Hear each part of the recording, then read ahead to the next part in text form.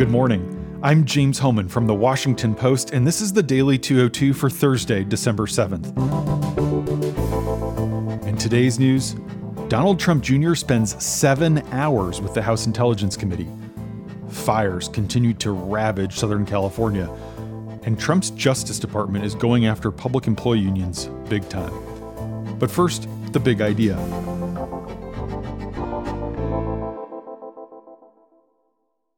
The push for Al Franken's resignation shows the importance of having women in Congress. Senator Al Franken, the Democrat from Minnesota, is widely expected to announce his resignation at a news conference later today, though his office insists no final decision has been made. This news comes after the majority of Democratic senators called on him to resign yesterday. That push started with a group of Democratic women, led by Kirsten Gillibrand from New York. Several of their male colleagues followed.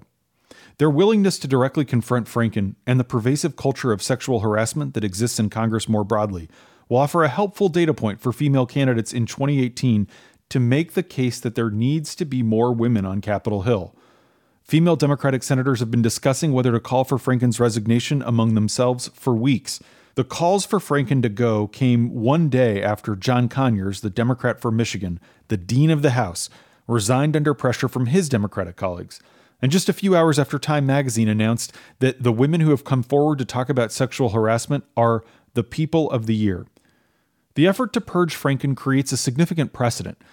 If both Conyers and Franken cannot survive, how does a Democratic freshman representative like Ruben Kihuen from Nevada make it? He's accused of making inappropriate advances toward his campaign fundraiser. Franken's downfall also reflects the degree to which women have more clout in the Democratic Party today than the Republican Party. Of the 21 women serving in the Senate, 16 are Democrats. Just 5 are Republicans. In the House, women still account for less than 1 in 5 of the representatives. But there are 3 times as many Democratic women as Republican women.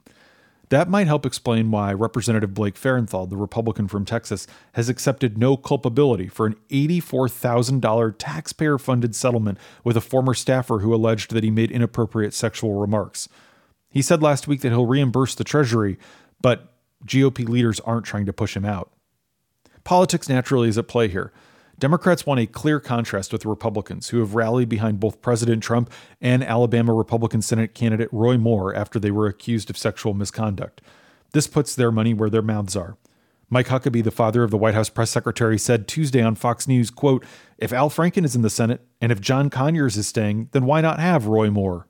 I heard several variations of that same line when I interviewed 20 women at a Moore rally in Alabama on Tuesday night. Assuming Franken goes, this talking point will no longer be operative. That will make it much easier for Democrats to tie Moore and Trump like anchors to every Republican incumbent running for re-election. And that's the big idea. Here are 3 other headlines that should be on your radar. Number 1, Donald Trump Jr. answered questions from the House Intelligence Committee about his Russian contacts for nearly 7 hours on Wednesday. In the closed-door meeting, Trump Jr. told the committee that he never informed his father about his June 2016 meeting with a Russian lawyer or about his direct interactions with WikiLeaks months later. He said he only discussed the sit-down with his father after the news broke publicly. He said they had a lawyer in the room when they talked so that the conversation could be protected by attorney-client privilege. Citing that, he refused to provide any details of the conversation with his dad. Meanwhile, a whistleblower has told congressional investigators that former National Security Advisor Michael Flynn texted a former business associate about his plans to build nuclear reactors in the Middle East, and that the U.S. sanctions on Russia hobbling the plan would be, quote, ripped up. That text was sent while Trump was giving his inaugural address in January. The account raises new concerns about the extent to which Flynn blurred his public and private interests during his brief stint in the White House. Number 2, ferocious wildfires continue to ravage Southern California, forcing tens of thousands of additional people to flee, many with only moments of notice. In total, some 100,000 acres have now burned, and hundreds of structures have been destroyed.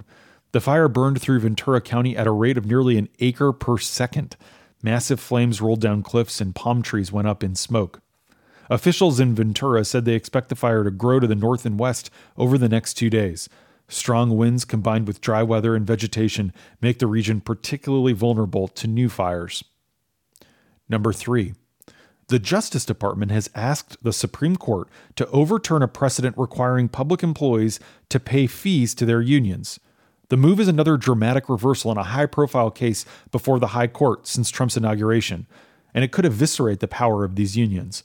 The Supreme Court precedent that the administration wants to overturn says that unions may charge all employees for the cost of collective bargaining on their behalf, but not for the union's political activities. About 20 states allow that practice. Conservative legal activists have complained for years that the requirement violates the free speech rights of those who don't want to join the union or pay fees to it. And that's the Daily 202 for Thursday, December 7th. Thanks so much for listening. I'm James Hohmann, and I'll talk to you tomorrow.